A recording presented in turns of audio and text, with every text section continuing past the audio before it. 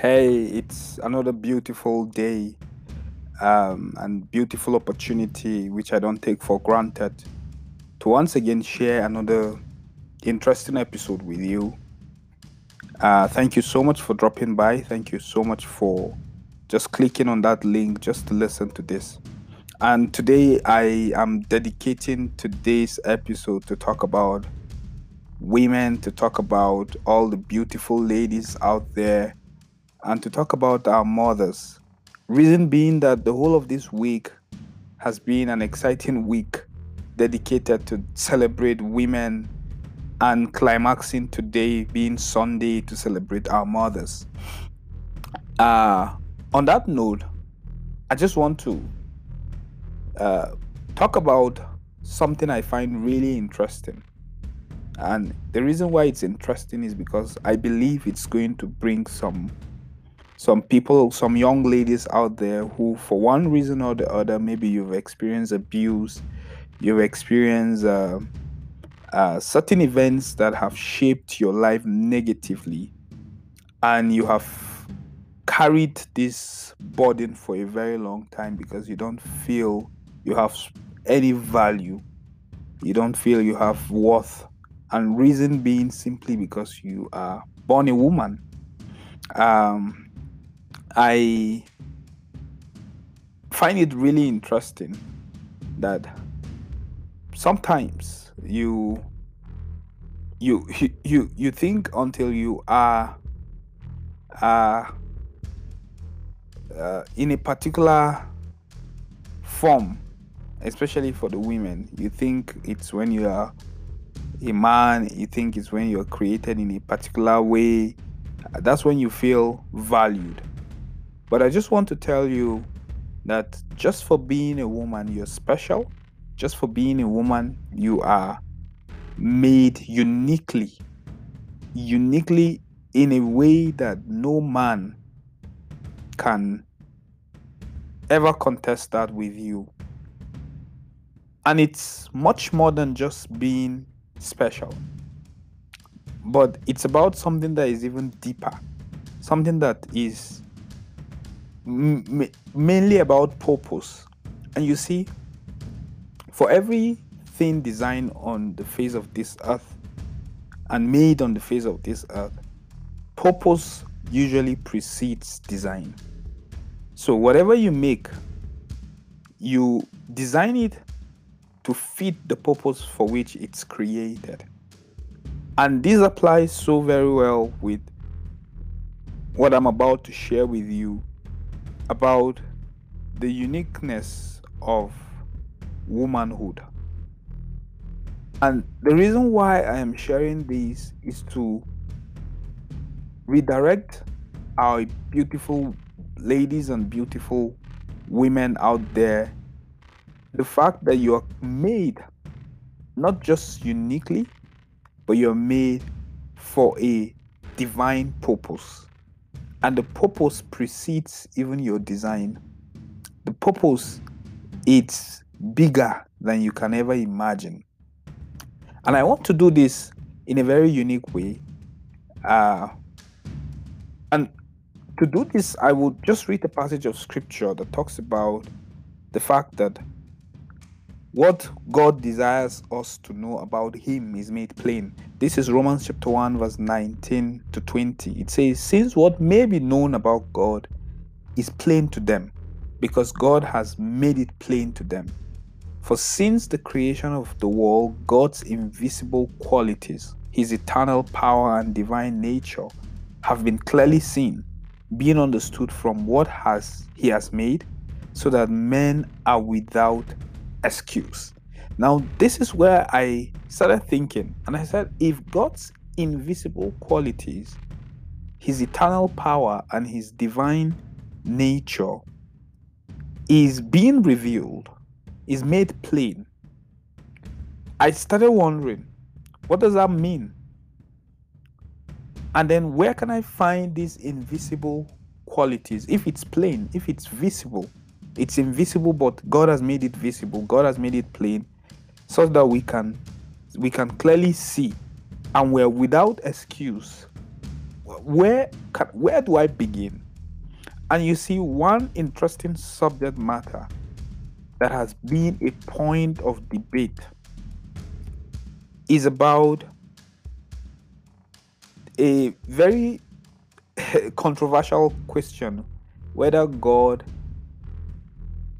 is a male or God is a female. And in recent times, we've seen debates coming up to say the feminist agenda coming up, extreme feminists coming up with this whole idea of why not we rewrite Bible and say God is male, is female. And all it's in response to the patriarchy system that many societies run with, where we feel the women feel oppressed and the women feel they do not have a voice. And it's in changing the personal pronoun used for God, which is he in scripture, to now reflect she, that they believe that there is some balance in the Bible. But I want to say something that I believe it's even much more, will give much more value to women than even fighting for stuff like that. The Bible tells us that what can be known about God is visible. His invisible qualities is made plain. And my mind just quickly went to this subject of gender, this subject of being feminine and being masculine. And I started thinking, if, as scripture said, that God created us in his image, and then he created us male and female, there has to be something unique about our gender that reflects something about God. But because it's a very controversial issue, oftentimes we rather not engage it. But think about it for a moment. Think about it for a moment. If God made us male and female, and both gender reflect something about the image of God, the question I ask myself on a day like this, where we're celebrating mothers, is does God have some motherly qualities? Granted, the Bible speaks of God in a masculine personal pronoun. Granted, I don't debate that. We don't debate that. Nobody should debate that. The Bible never refers to God as a mother, but we see the Bible refer to God as a father, using a fatherly figure to sort of represent God, to sort of give us an idea of who God is. So God is referred to as a shepherd, which are in a way masculine, and not a shepherdess. God is seen as a king and not a queen. God is seen as a lord and not a lady. God is even referred to as a husband, not a wife. But having said that, the question I still kept thinking about is, can God again be seen from the fact that he made us male and female? What is feminine about God? Right? And really, it's unscriptural and theologically illegitimate in any way to say God is a mother. But I believe that God has a motherly heart. And for me, this thinking, I think, will revolutionize the mindset of a lot of young women who feel that it's when they are men or like men that they are now complete. Because again, the thinking is the masculine man is the embodiment of perfection. But you see, every single woman that walks the face of this earth is created to reflect something about God. Now, this is where there's a bit of a twist. God usually speaks about himself when he talks about himself in a masculine gender with a metaphor. And you see, a metaphor is a figure of speech that refers to something that it does not literally denote in order to suggest a similarity between the whole of one thing and the whole of another thing. So, for example, we say God is a rock, but that does not mean that God is rock. It's a metaphor that metaphorically tells us something about God's strength and dependability. But in the same manner, the Bible talks about God and gives us his motherly qualities, but uses a simile. Now, a simile suggests resemblance also, but it uses words like and as. So, for example, God is like a mother. It's scriptural. And the reason why I'm saying that is because the Bible agrees that there are some aspects of God's personality that are motherly. But get this right, God is not a mother, but God is like a mother. And when we understand these differences, it helps us balance the extremes. So the Bible uses simile to state to us that God is like a mother. God is like a woman giving birth. And we see that in Isaiah chapter 42. God is like a nursing mother. We see that in Isaiah 49. And God is like a mother hen. We see that in Matthew 23. And God is like a mother eagle. We see that in Exodus 19, verse 4. So, as I think about this, I now ask myself, so if God is like a mother, and on a day like this, I think it's important that we bring this aspect of God out and we celebrate our mothers. But think about it for a moment. What are some of the features that makes women unique? Some of the features that make women unique. I mean, their physical features. And the reason why I'm saying this is so that every woman will celebrate the gift of created in the way she is created. And remember, purpose precedes design. Purpose precedes design. Now, one of the most unique features of a woman is her womb. Men don't have wombs, but God made women with wombs. The second unique feature I want to highlight is that God created women with unique breasts. Men don't have the unique breast that women have.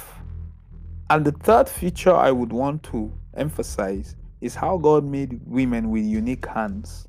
The hand of a man, no matter how soft it is hard compared to that of a woman. These three qualities for me express something about the nature or the quality of God. And these characteristics, for me, I believe they precede just the function. What is the function of a womb? The function of a womb is to carry a baby. But come to think of this, do you know that the word compassion that's used in the Bible is the same root word that we find the word womb? And tell me, the womb, isn't it the most compassionate place, the most secured place? So the word compassion, the word racham, is the same root word we get the word womb. And I think that the womb reflects beyond just the function of keeping a baby safe. It reflects the compassion of God. And the second feature is the breast. The breast tells us something about the nurturing nature of God, the comforting nature of God. And interestingly, Science tells us that the breast milk is all that a baby needs to survive in the first few months of the baby's life here on earth. Isn't that amazing? That the breast milk is sufficient. It tells us something about the sufficiency of God. So when you look at your breast, what does it remind you of? Do you think it's just a feature that is there for decoration or something? No, it has a divine purpose, and the purpose is that it points you to the sufficiency of God. And the third feature I talked about is the unique hands of a woman. And you see, when you think about the unique hands of a woman, what comes to mind is the fact that God's protectiveness reflects something about God's protectiveness. So, beyond just the woman anatomy that you think is just a matter of design, it has a divine purpose. It's not just a matter of design, but it has a unique purpose. Now, have you thought about this? That God talks about this whole concept in Exodus chapter 34. He says, the Lord came down in the cloud and stood there. This is Moses with him and proclaimed his name, the Lord, the compassionate and gracious God. And that is a word that captures the idea of a womb. Compassionate, compassion, racham, gives you an idea of God as a compassionate God, a gracious God. Now, when you read the story of First Kings chapter of these two prostitutes in First Kings chapter 3 verse 16 to 28, where Solomon applies the wisdom of knowing who actually owns the living baby. The story of two babies who died, and then one was alive, and then the other mother woman was claiming the baby. And Solomon, in the wisdom of God, requested that a knife be brought and the baby be divided into two. Now, quickly, the mother of the living baby, because of the compassion, because of the love she has for the baby, rather opted in that the baby should be given to the other woman. But the other woman, because this baby didn't come from her womb, insisted that the baby must be killed. Now think about it. This reflects something, like I said, about God's compassion and God's graciousness. So when next you think about yourself, your anatomy as a woman, think about it from this perspective, that God created your anatomy beyond the design. It has a divine purpose. Come on, celebrate your anatomy and don't feel shameful about it. Don't feel disdain about it. Created in God's image, which includes even your anatomy, in a way reflects something about God's divine qualities and characteristics. So come on, this Mother's Day, be excited about the fact that you are created a woman and not a man. Thank you so much for connecting, and thank you for listening. I hope you find this useful and beneficial to you. Have a blessed day.